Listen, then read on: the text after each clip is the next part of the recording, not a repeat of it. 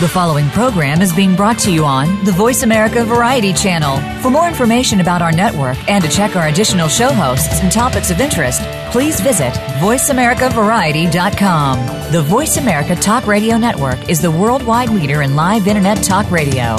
Visit voiceamerica.com. The views and ideas expressed on the following program are strictly those of the host or guests and do not necessarily reflect the views and ideas held by the Voice America Talk Radio Network, its staff, and management.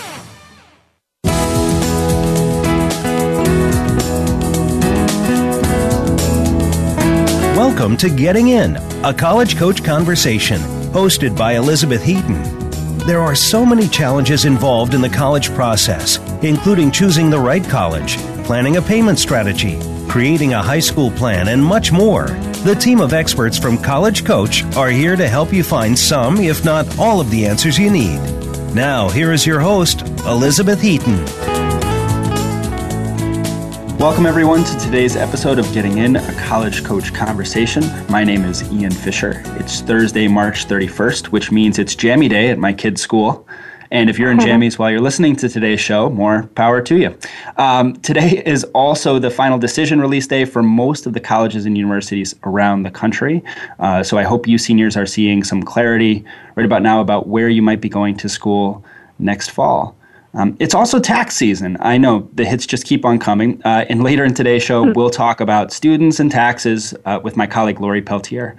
But first, we want to return to a discussion we had just 2 weeks ago, last time I hosted, about the Turning the Tide report from the Harvard Graduate School of Education. To do that, I'd like to welcome Elyse Krantz and Beth Heaton back to the show.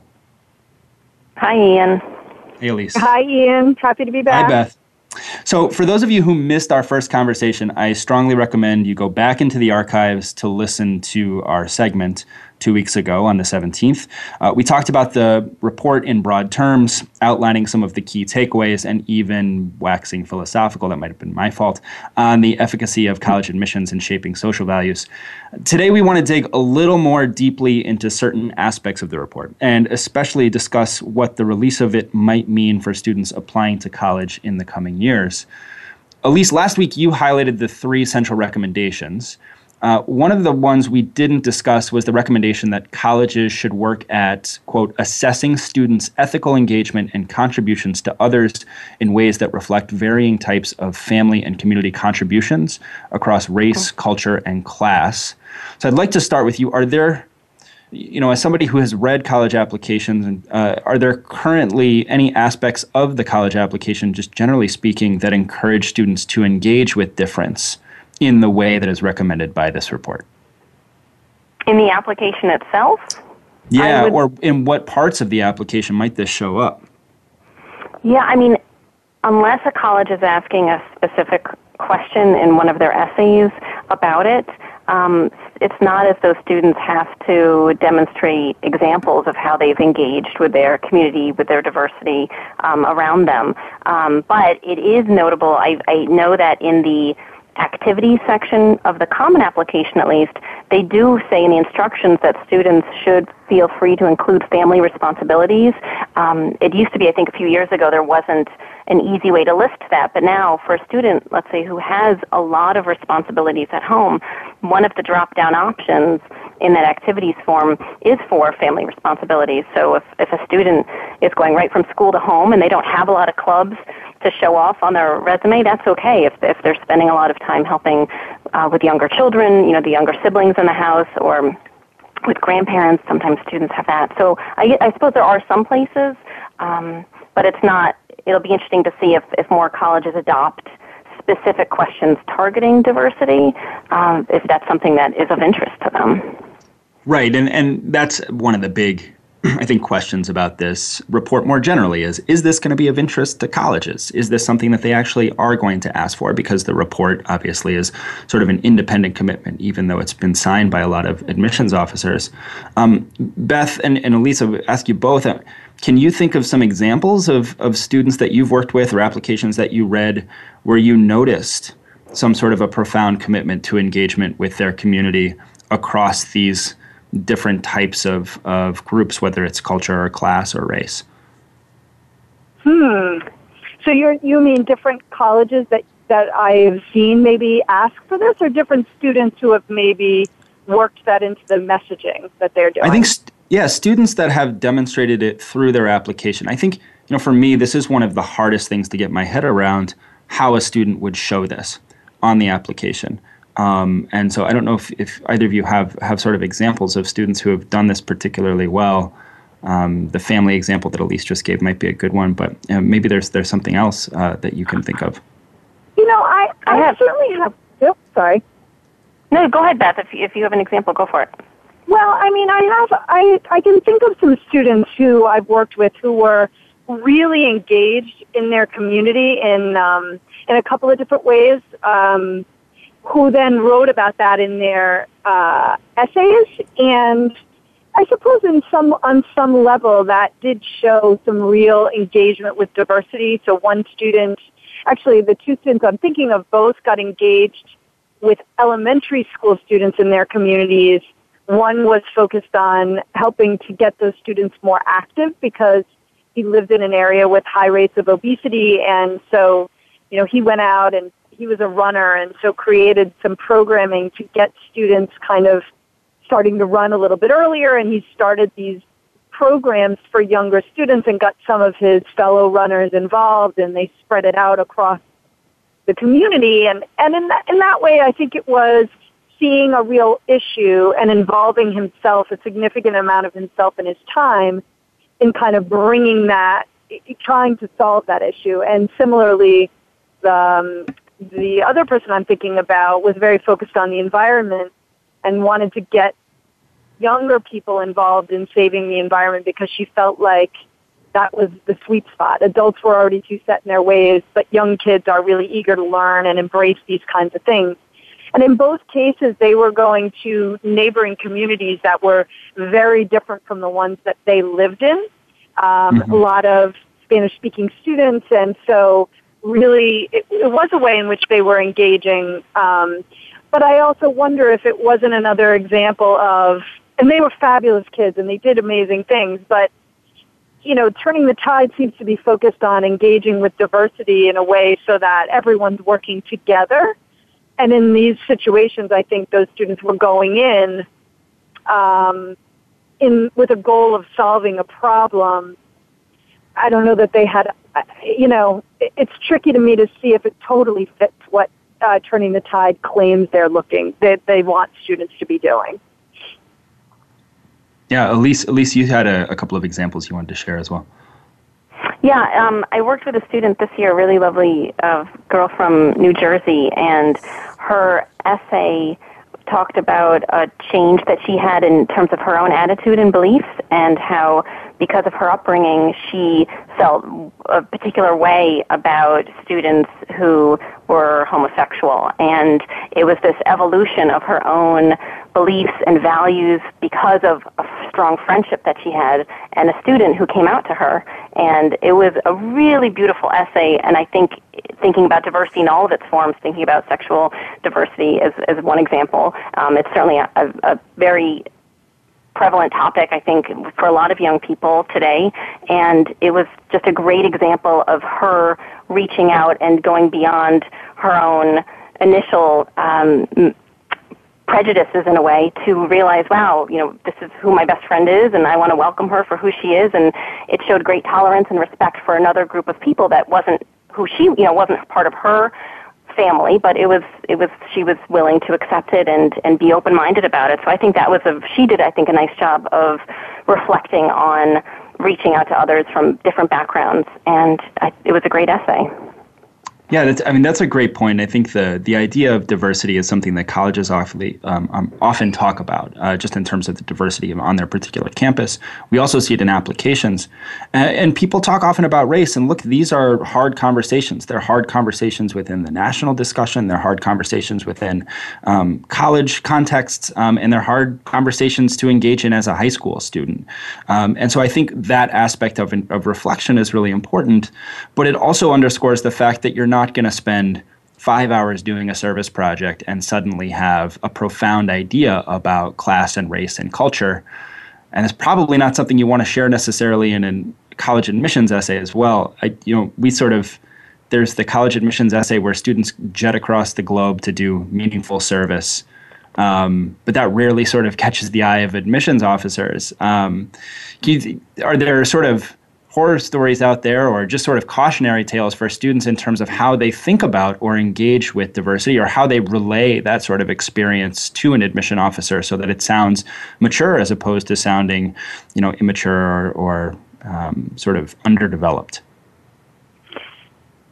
I mean, my horror story is always, and it is my go-to example of just the community service essay that a lot of students write. They write about it because they think it's what colleges want to hear about, and that is one of my fears with Turning the Tide, that it will encourage more of these, not less of them. And it's about, just volunteering at the soup kitchen or going to Costa Rica and building houses. And as a result of that experience, maybe not realizing how much you had right. until you saw people who didn't have what you have. And then, or B, not imagining that someone who didn't have what you had could actually be happy, like amazingly so, or some combination of that. And I can't tell you how many times I've read that essay, but I can tell you that I have never read a good version of that essay. If those are the sort of simplistic conclusions that students draw, and quite honestly, I think that's a common thing to draw from that when you're a teenager. So how do you get past that? Right. Right. That's my challenge. Yeah, that's a real difficulty to be able to say something from that experience as a 17-year-old that doesn't sound sort of superficial. But if it's your first revelation, that's a way of thinking about it. Elyse, did you have something you wanted to add about this type of an essay, or what might make for an effective way to relay a story of a profound change? I have such a hard time with those essays because initially I would have those same issues that Beth has and think this is not the direction you want to go in. Whenever I would first read those essays, that would be my gut reaction. But the more I think about it, and it's been a while that I've been wondering if this particular essay topic, maybe it's not really our place to say you shouldn't write about that experience. If it was, don't choose it because you think colleges want to read about it. But if you really had a profound, eye-opening experience while you were visiting your family in India and you've never seen that kind of poverty before, and it did make you appreciate the life you have, I mean, on some level, who are we to say that's wrong to write about? I think I don't have an example in my mind of a great essay version I've read of that revelatory type of experience, type of essay, but I think there's a place for it, and I don't necessarily like the idea of advising students that they should never write about it, because it can be a big piece of growing up and realizing what else is out there. But I agree we should think about how it could be done better. And I think... go ahead, just Beth. to jump in quickly, I just think what you said is key, right? It actually has to be revelatory. And I would argue that if it's truly revelatory, it usually ideally it sparks action. So not only do you have this amazing experience, but it spurs you maybe to do something differently as a result. If it's just sort of, wow, those people are really, really poor, and that you sort of end up being left hanging, that's where the challenge to write something compelling comes in, because I think if there's nothing to say, well, yeah, I had this experience and it was really compelling, but here I am living the same life and nothing really has changed, I don't know, where's the meat there? Right. I totally agree. And last time that we got together and discussed this very issue, Elyse, you brought up the idea of your authentic self, of finding what your authentic self is going to be, whether it's community service or some other extracurricular activity, and really focusing on that aspect of who you are. And I think what you're both sort of saying is that, look, if this is what you'd like to write about, and this is the most important thing to you, then it should be shared. But I can also hear Beth sort of saying, part of the problem with a report like this is it suggests to students that they need to have something of this variety if it's going to catch the attention of a college admission officer, that there is a particular type of essay that needs to be written. And that's sort of a segue to another sort of concern within the report, and it's something I want to talk about before we go to break, and we'll come back and talk a little bit more about what students can do. The third overarching goal of this report is redefining achievement in ways that both level the playing field for economically diverse students and reduce excessive achievement pressure. And there are a lot of things underneath that umbrella, but the thing I want to focus on is the concept of overcoaching. So the report really says we want to discourage overcoaching. And yet, the report also is suggesting what students should be doing in order to find meaningful kinds of engagement. We work at College Coach. We help students with their applications. Elyse, when you see a critique of overcoaching in a report like this, what's your reaction to that, and how do you think about that in the context of your work with families?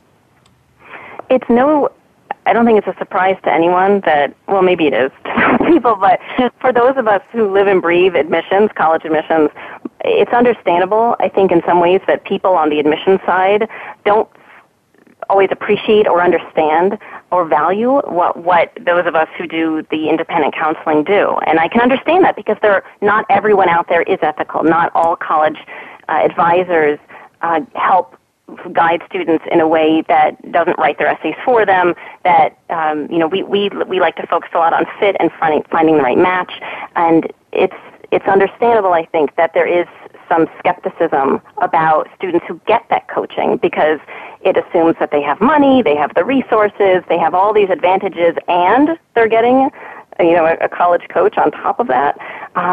But at the same time, I think for the students out there for whom they don't have the resources to within their high school, maybe it's because it's a huge high school and this counseling staff isn't as supportive as that student might need, or if the student has very, very high aspirations and the parents have no idea where to begin to help their child reach those goals, or if a student really just struggles in school and they need someone to hold their hand in a way and help them step by step through the application. I think there's so much good work that an independent college counselor can do. So I think, yes, nobody wants to see a college counselor overcoach and write the essay and fill out the application for them and hit the submit button. This is the student's process. This is part of their experience. It's not, we've already been to college, right? This is their chance to do it. So I like the idea of, nobody wants overcoaching, but that doesn't mean that all college counselors should be avoided. Right, and Beth actually last week talked about this continuing reference to families gaming the system in a pejorative way when we talked about this a couple of weeks ago. Beth, I think part of what you were sort of saying is, look, people need information. They need to know how to make these kinds of decisions. They need to know what colleges are looking for. Do you have any additional thoughts about overcoaching before we go to our break? I think that one of the reasons we do this radio show or this podcast is because we're hoping to give people information that we know that they need. I wish that they would, when they say overcoaching, there's so many different ways to look at that. I see overcoaching as what Elyse is saying. It could be that they are, their essays are being written for them. That's such a bad idea, and usually you can spot it a mile away. They're making decisions solely based on what they think a college wants instead of looking internally first and saying, what do I enjoy doing? And how can I do more of that versus, well, what do colleges want to see me do? And then let me figure out how I can do that. That's the wholly wrong way of looking at it. So I'm not sure what the report really refers to when they say overcoaching, but what I would encourage families to think about is you start with the student first. And so long as you go with what feels right for that student, assuming that right is not just kind of sitting around all day playing video games or spending the summer just lounging around the pool. There are things that need to be done, but avoiding situations where someone's saying to you, well, the only way you're going to get into this school is if you do this, because we can all say fairly definitively that you can almost never make a blanket statement like that. If there was a key and you did one thing and that automatically, or three things and automatically you got in, well, you wouldn't even need these shows. You wouldn't need college counselors. So, the overcoaching thing rankles a little bit for the reasons Elyse mentioned. But I think the key message and takeaway for families is really make sure that the choices that are made are right for the student first, and then the college second. Perfect. And the student first idea is something that we'd like to focus on coming back in the second segment. Elyse and Beth are going to stay with me. So we're going to go to a break, and we hope you join us after the break.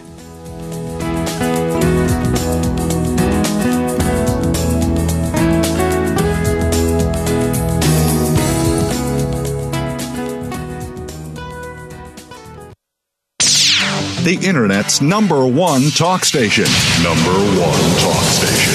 VoiceAmerica.com. If you're a parent of a high school student, you've probably heard a lot of scary stories about college admissions, about the growing number of applicants, the shrinking number of spots, about how even valedictorians are being turned away. For families of hopeful college students, it's impossible not to worry. But at College Coach, we take the worry out. Our advisors are former senior admissions and college finance officers from all over the country, so they can give you advice that nobody else can about what classes to take, how to prepare for standardized tests, what options are available to pay for college, and most importantly, what admissions officers are looking for when they read an application. We've got more than 15 years of experience and a track record that's helped every single student get into college, most into their top choice schools. So make the decision to come work with College Coach and start your child down the road to the decision that really matters, the one in the envelope that says yes. Visit www.getintocollege.com/getting-in. Streaming live, the leader in Internet talk radio, VoiceAmerica.com.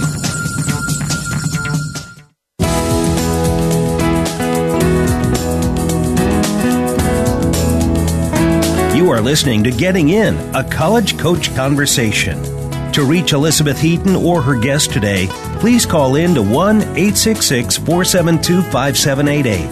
That's 1-866-472-5788. Or send an email to gettingin.voiceamerica@gmail.com. Now, back to the show. Welcome back.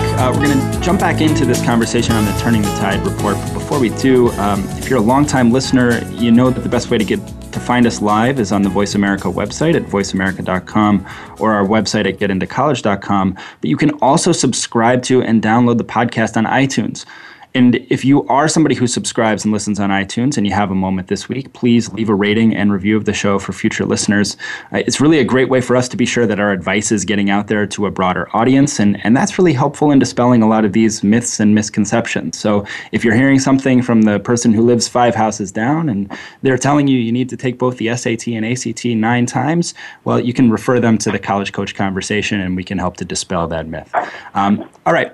We want to talk a little bit more about turning the tide, and Beth, as we sort of signed off, was talking about this student-first philosophy, and I want to sort of talk about what this report might mean for students and families. Beth, you and I were actually copied on an email from a family fairly recently, and the question was, is it still important for us to keep taking AP classes? We're aiming at certain schools, but it sounds like it might not be important to colleges anymore. I've had some families that ask the same kind of thing, like, are things shifting? What's your take about what this report means in terms of anything changing with respect to academic questions? I guess kind of my attitude is I'll believe it when I see it. I don't think so. I think things are changing. I don't, for the foreseeable future, I think I can say pretty definitively, and I think Elyse mentioned this in the last segment, that there's no way that places like Harvard and Stanford and the most selective places are relaxing their expectations or standards when it comes to what they want to see students taking and how well they want to see them doing. What I think the report is trying to say a little, or one of the things I wish that people would take away, is the idea that, we get asked all the time, well, how many APs do I need? But it's not really about that, right? At the most selective level, it's less that they want to see 12 APs and more that they'd like to see students in the most rigorous curriculum available at the high school and doing well in that curriculum. And that's going to mean different things at different high schools, because some schools don't have any APs and some schools might only have 2 and other schools might have 20. So as much as people could get away from the idea of toting up a number and somehow deciding, well, 13 APs is far better than 10, they'll be in a better place. And it goes back to that whole concept of students first. You know, what is right for this particular student is really the path to take, and you want to make sure that it's less about collecting accomplishments and more about accomplishments that make sense for that student. Yeah, actually, our colleague Becky Leichling wrote a really great blog post, I think just last week, and the title was "How many APs should I take?" And nowhere in the entry at all did she mention a number. It was more about sort of this idea of how do you figure out what you can handle academically, personally. It's the same kind of thing that you would ask yourself of, you know, how many workouts should I be doing, or what should I be eating? You know, it's all a very sort of personal response. But Beth, you're sort of touching on an idea of context and what different kinds of high schools can provide. And, you know, Elyse, as I was reading through this, I felt like this segment that was talking about overloading on AP and IB courses, prioritizing quality, not quantity of academics, that felt to me like it was geared more towards high schools. When the parents and families are sort of thinking about choosing high schools, they often sort of weigh the number of AP classes that are available at each one or how rigorous that high school is. How do you advise families when they're choosing schools or choosing sort of educational options to think about the effect that might have in college applications later on? It's funny because I was based on Long Island 6 years ago, looking to move and to central Connecticut, and I was researching high schools for myself, even though my child was yet unborn. I was pregnant with my first, and I was wondering what school district should we be living in. So I know intimately what this process is like, and I was looking at the number of APs available, and it wasn't the only factor, but I wanted to make sure that the high school that I would send my own kids to would have those academic options available. When I speak to other families about what to look for if they are in the position of switching from a public to a private or private to a public or a magnet program, and they're wondering, you know, what is the best option, it's so much more than APs, so much more. I often ask them to look into, depending on the student's interests, athletic programs or music programs. Some schools have a focus on STEM and technology activities or academic interests. Other high schools may have a dual language program, you know, where you're really immersed in a language, or some may have much more diversity than others if that's important to you. I mean, it's having a strong academic background, I think, is the biggest piece of what high school should be about, but not every student will be taking all 20 of those APs. Most won't be. So it should be much more than about those APs. It should be about, you know, the teachers who are there and the class sizes and the kids that your child will be interacting with on a daily basis. So it's a lot more than just the academic component, I think. Yeah, it was Beth. I was giving you a pause there because I thought you might want to jump in there, but actually, I'm sorry. I do actually. I just. I thought so. I could feel it. Came from a meeting with a family, literally about 20 minutes ago. Well, maybe a half an hour at this point. And the daughter's been accepted to 3 boarding schools, and their older daughter was at a boarding school, a very probably one of what is widely considered one of the top boarding schools in the country. While she liked many aspects of the school, the competitiveness of it kind of drove her to do some things that ultimately kind of sabotaged her in the college process a little bit. And so when they were looking at places for their younger daughter, they sort of the idea that, it had to be the best, and instead were looking for more supportive environments, slightly smaller environments. She's a fencer. They want a place where fencing is a possibility. So they're choosing between 3 where she got accepted, and only one of them has fencing. But the other one is a place where she could fence not far from the campus, so she continued. And so to Elyse,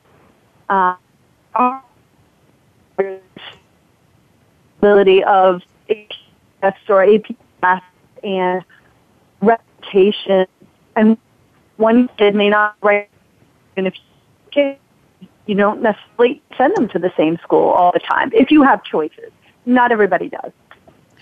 Yeah, and Beth, I think your connection's a little bit fuzzy, so you're kind of cutting in and out of there. But I think that fundamentally the idea you're sort of underscoring is that same kind of idea as Elyse, and it's really looking at sort of qualitative offerings at schools and understanding what different choices are going to mean as they play out for you, sort of unintended consequences associated with choosing your school. And one of the things I tell students when they're trying to decide on where they're going to go to high school is no college is going to look back at who you were in 8th grade and say, you could have gone to this high school, but you didn't. And we're going to hold that against you because this high school has more APs than that. That's just not a choice that's really available for colleges to evaluate. And it's not particularly important as they're looking at the relative merits of different students. I'm interested in getting both of your sort of perspective on a couple of things from this academic section. And I thought maybe we could sort of briefly just help some of our families to do some of the things that the report recommends. So, for example, they talk about reducing test pressure. One of the things that I would recommend for reducing test pressure, for example, is not to worry so much about the writing section score on the ACT as a reason to retake the ACT. Are there pieces of advice that either of you would share that can just, in a nugget, help families to reduce the test pressure for their children around their house? This is in the report as one of the examples. They do spell out, they say that colleges should tell students that taking the test, either the SAT or the ACT, more than twice is very unlikely to meaningfully improve students' scores. And I think that's a great piece of advice there, that twice is enough. I've worked with students who have taken it 3, 4, 5 times, and it becomes a problem. Not only does the score not go up very much, but when you are applying to a college that wants to see the entire history of your testing, it doesn't always look so great if they happen to notice that you've taken it that many times, and they wonder, why is he spending that much time and money and when he could have been doing more interesting things? So I love that recommendation. 2 times is plenty. Definitely. Anything from you, Beth? And for me, I think planning ahead is key to reducing that pressure, because if you have a plan, you know what you're going to do, you know when you're going to do it, that kind of automatically takes the stress out of, oh my gosh, I'm going to have to take these tests. I don't even know which one I'm going to take or when I'm going to do it, and I know I need to prep. And sort of all of the angst around that can really build up. So if you have a plan, you know what you're going to do, you know when you're going to do it, that generally makes things a little less stressful. Perfect. I think that's great. Now, it occurs to me as we spend all this time talking about the Turning the Tide report, if I were a listener, I would be looking up the Turning the Tide report and starting to read through it, because I want to know, first of all, the context for all of this conversation, but also just get a sense of what the information is that's being shared out there. And so I have 2 questions for both of you. The first is, what are the takeaways from this report that actually will matter to students, if there are any, or what are some things that you would encourage families to look at? And the second question is, what would you tell families to completely ignore from this report? If there's a particular recommendation, or if it's please don't say the whole thing, but what is some things that you would say, that's actually not great advice, or it's not coming from the right place? Let's start with the good stuff from the report that you would hope families would take a look at and engage with. Elyse, why don't you go first? I love the recommendation that students need to think more broadly about what constitutes a, quote, good college. Because in the blog that you and I were writing for getintocollege.com, I mentioned that whenever a student gets a list from us, I always encourage them to not immediately dismiss the college that they've never heard of, because it could be a phenomenal choice. Just because you haven't heard of it doesn't mean it couldn't offer you exceptional educational opportunities. So I think it's important for students to certainly aim high, and if they have a dream school that's well known, that's great, that's fine. But there's more than just the top tier colleges that U.S. News constantly writes about and the media constantly writes about. There's great schools out there. So I'd say that's my 1 plus. Did you want 2 pluses or just 1? Look into.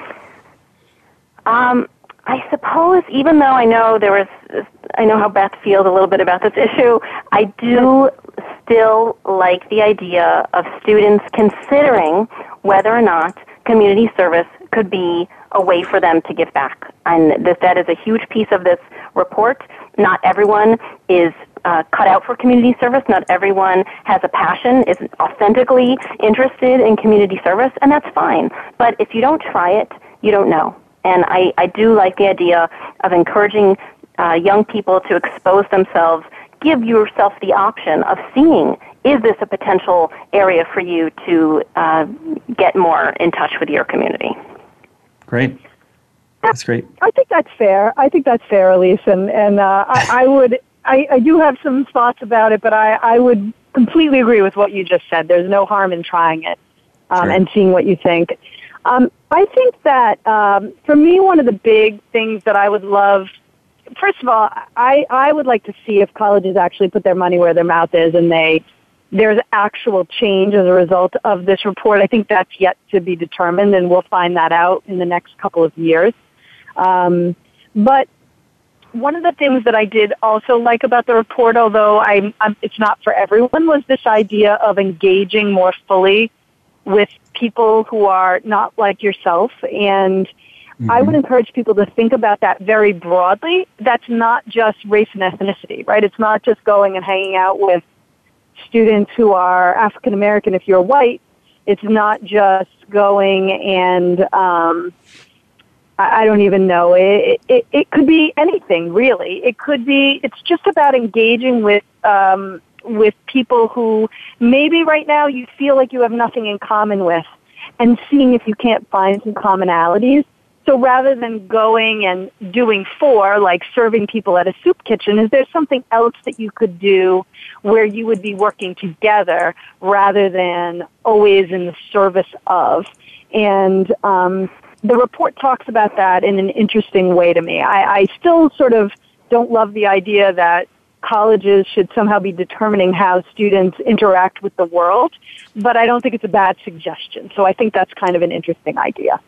Right. And yeah, so I think that fundamentally this report contains a lot of really great information. It's really important for students to think about these ideas irrespective of the context of college applications. You should be thinking about diversity irrespective of whether it's going to show up on an application. You should be engaging in service. You should be challenging yourself academically. All of those things are important.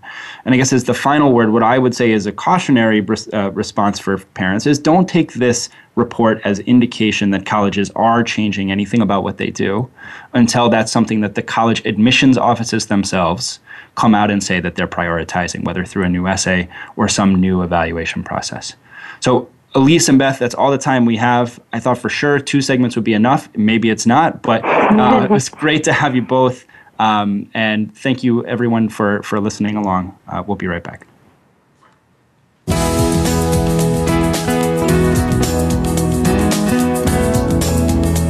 Thank you. Thank you. Thanks, Elyse.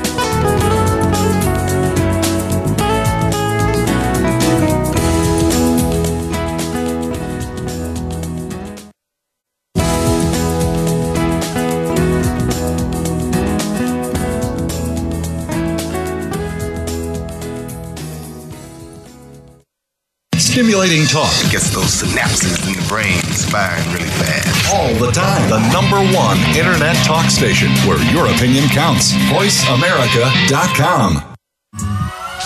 Have you checked out Teen Wealth Radio? It's a show for teens, their parents, and educators. Hosted by Brandy England. Along with regular weekly contributors, Teen Wealth Radio will cover the topics that teens need to talk about. Plus, we discuss a book of the week and a movie of the week. And each show will offer a challenge to our teen listeners that they can share on our private Facebook group page. Be sure to tune in to Teen Wealth Radio, live every Thursday at 8 p.m. Eastern Time, 5 p.m. Pacific on Voice America Variety. Have you found the beauty inside of you? Join Bonnie Bonadeo each week for Beauty Inside and Out. We'll explain how beauty plays a part in everybody's lives. Our guests are makeup artists, hairdressers, and doctors. But we'll also feature holistic and wellness specialists and spiritual advisors. you can find that beauty inside and express it to its fullest on the outside. Tune in to Beauty Inside and Out every Thursday at 2 p.m. Pacific Time, 5 p.m. Eastern Time on the Voice America Variety Channel. Streaming live, the leader in Internet talk radio, voiceamerica.com.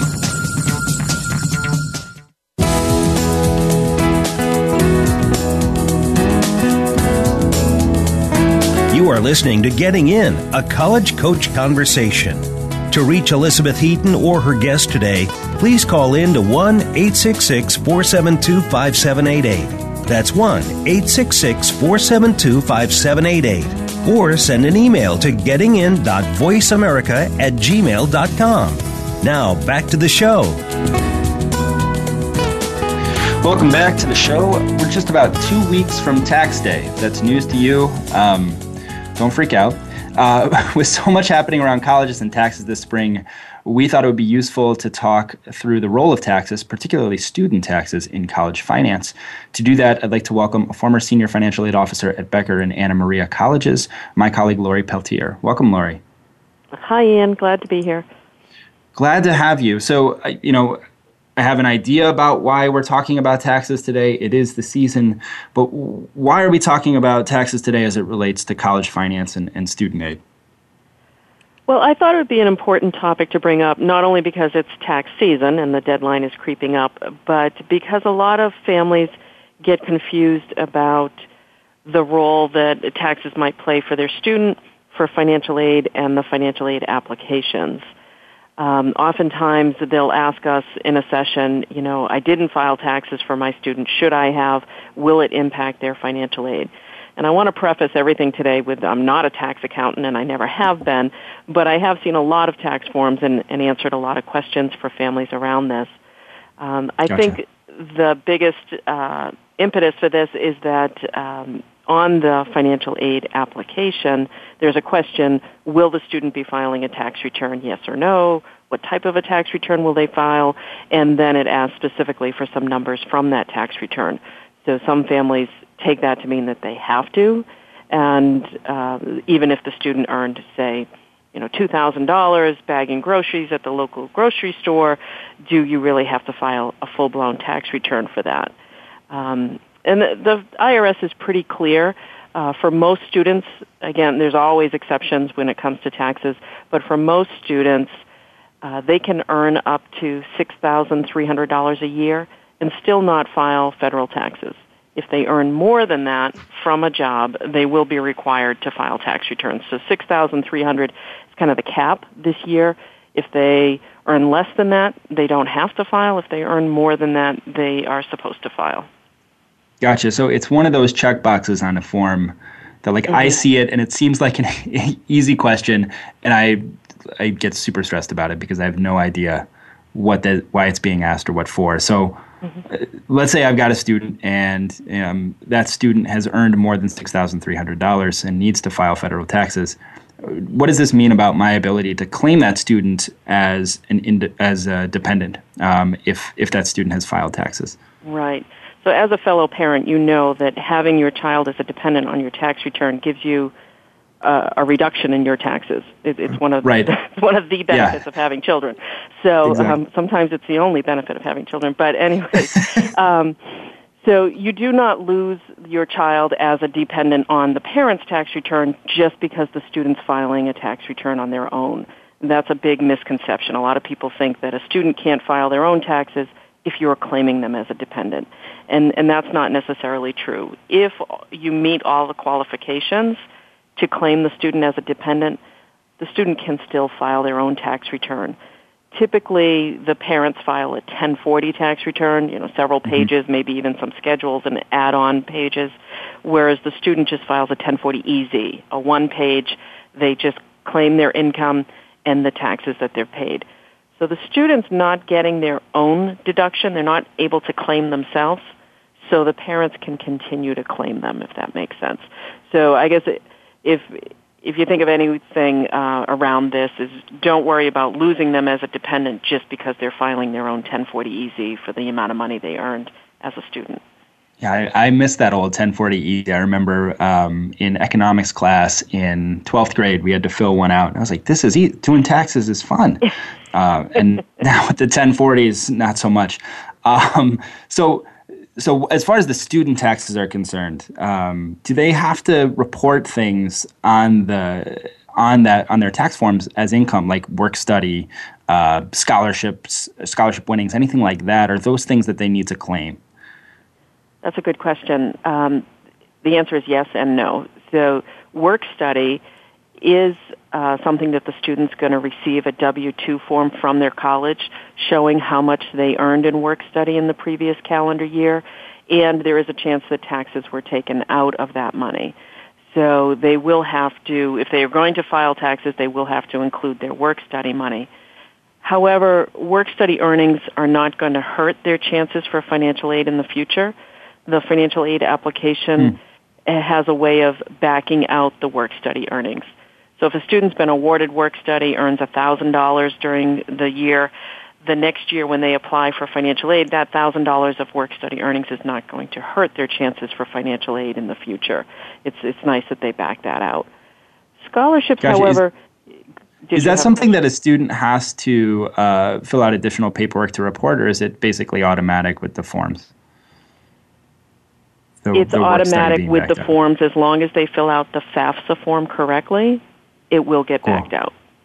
Yeah. Okay. There is great. a chance the student would miss it, but yes, it is asked on the FAFSA form. Gotcha. And sorry I interrupted you as you were about to talk about scholarships as well. Right. It's rare that scholarships are taxable. In order for a scholarship to be taxable, it would have to be an amount above and beyond tuition and fees. So if the scholarship covers tuition and fees, it's not taxable. But if it covers more than that and starts to cover books, supplies, room and board, that portion of it is taxable. But it is taxed at the student's rate. It's going to show up on the student's tax return. The student tax rate is much lower than the parent's tax rate. So they may have to pay some taxes on it, but it's a lot less than if the parents reported it. And it is fairly rare unless the student gets, what they call a full ride, where they're getting enough scholarships to cover everything. Interesting. And that had never occurred to me that you could get a full ride scholarship and then also pay some taxes on that. Yeah. So, okay. So there's nothing comes from free, right? There's no free lunch. Right. So what other things do I need to know about student taxes in a situation Well, I think like one this? of the biggest things is depending on how the student filled out their paperwork when they were hired. You fill out a W-4 form when you're hired so that they can take taxes out of your pay. Mm-hmm. If the student filed in such a way that no taxes were taken out, then there's no need for them to file a tax return. So if the student earned $2,000 at the grocery store, but the employer did not take any taxes out of their pay, then it doesn't really make sense for them to file a tax return because they're not going to get a refund. The real reason a student fills out their tax form is so that they can get a refund of the taxes that they paid throughout the year out of their paycheck. So if they are due a refund, then it makes sense to fill one out. The other thing about student and taxes is that if they're applying for financial aid with the FAFSA form and they've done their taxes, they can do what's called IRS data retrieval. I know we've had other radio topics about this in the past. IRS data retrieval is a way to populate your FAFSA form with actual data from the IRS that they pull from your tax return. So something to think about, if the student has filed taxes and now you're updating your FAFSA form, you can do it electronically through what's called IRS data retrieval, something that the FAFSA form will ask you about when you log back in to make any updates or corrections. So the data retrieval tool usually is used for parent tax information when they're filling out the FAFSA, but it can also retrieve data for student tax information as well. Correct, yes. Wow, that's great. So is there ever a time, it sounds like you're sort of saying the refund is a big part of this, that if taxes are withheld, then you need to file a tax return. It actually is to your advantage as a student, and it won't hurt you in this financial aid process in some ways. Is there a time when a student should not file taxes? Well, if they're not obligated to file, so if their income has not hit the threshold of $6,300 of income, and their employer didn't take out any taxes out of their pay, or maybe they took out, let's say, $50, it may not be worthwhile to file taxes because whether you do them on paper or you do them electronically with like TurboTax or you hire a tax accountant to file your taxes for you, it usually costs some money and a time and hassle component to get it done. So you have to kind of weigh, well, is my $50 refund worth filing, with my accountant who's going to charge me $75 an hour to fill out the forms? Or, just the hassle of putting all the paperwork together and submitting it on time. So you kind of have to weigh the pros and cons. Most students, because their income is so low, they do qualify for free tax filings. A lot of families just bring them to their tax accountant when they go and have the tax accountant do the whole family at once. But it really kind of depends on how much money you're getting back and whether they exceeded the threshold and they can get away with skipping the tax return that year. Gotcha. And the 1040 Easy is called the Easy for a reason. I mean, it's pretty simple for a student to be able, I think, to just get that form and fill out the necessary information if you have records for your income. Right. Now, Lori, I think, at the heart of a lot of these questions is certainly aid and how aid might be affected. So, my understanding is that the big driver of federal financial aid is going to be parent income. What about sort of student earnings? I know we're talking a little bit about taxes, but is there a reason to not earn as much as your earning power would allow you as a student because of taxes? Or is there a point at which, the rate that you're paying that goes into financial aid is going to be affecting, the overall value of your financial aid package because of the amount of income you have as a student? That's an excellent question.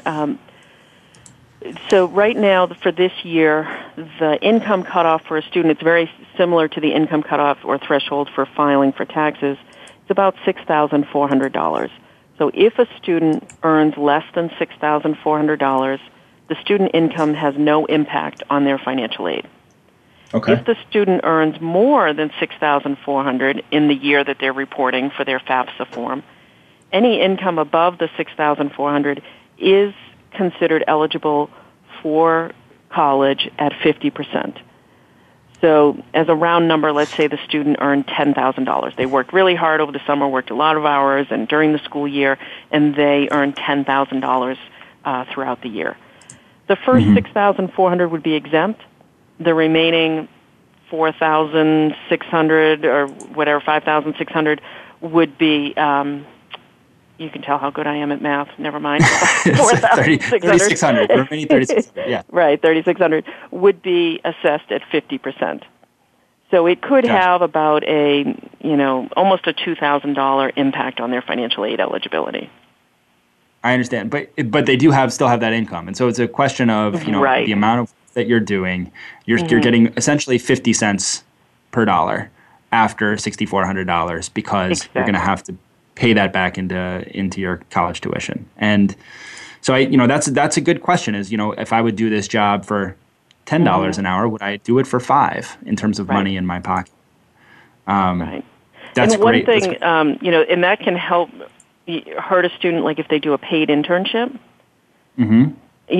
Great. They're getting experience, but they're also sometimes making a lot of money. So it's a weird designation, but internships do count towards the income that the student reports on their financial aid application, so it can impact their future financial aid offering, but a co-op does not.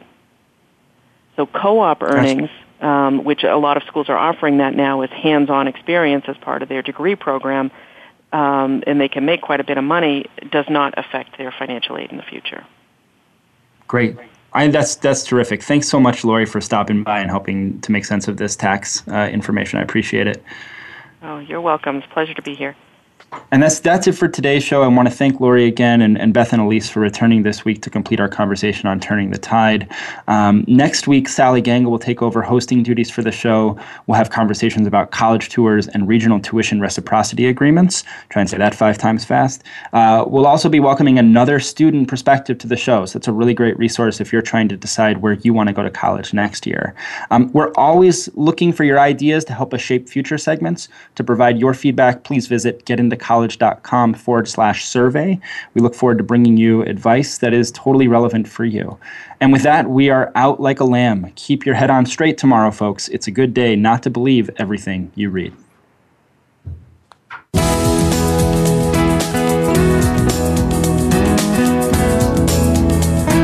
Thank you for tuning in to Getting In, a college coach conversation, hosted by Elizabeth Heaton. Please join us again next Thursday at 1 p.m. Pacific Time, 4 p.m. Eastern Time on the Voice America Variety Channel. Have a good week.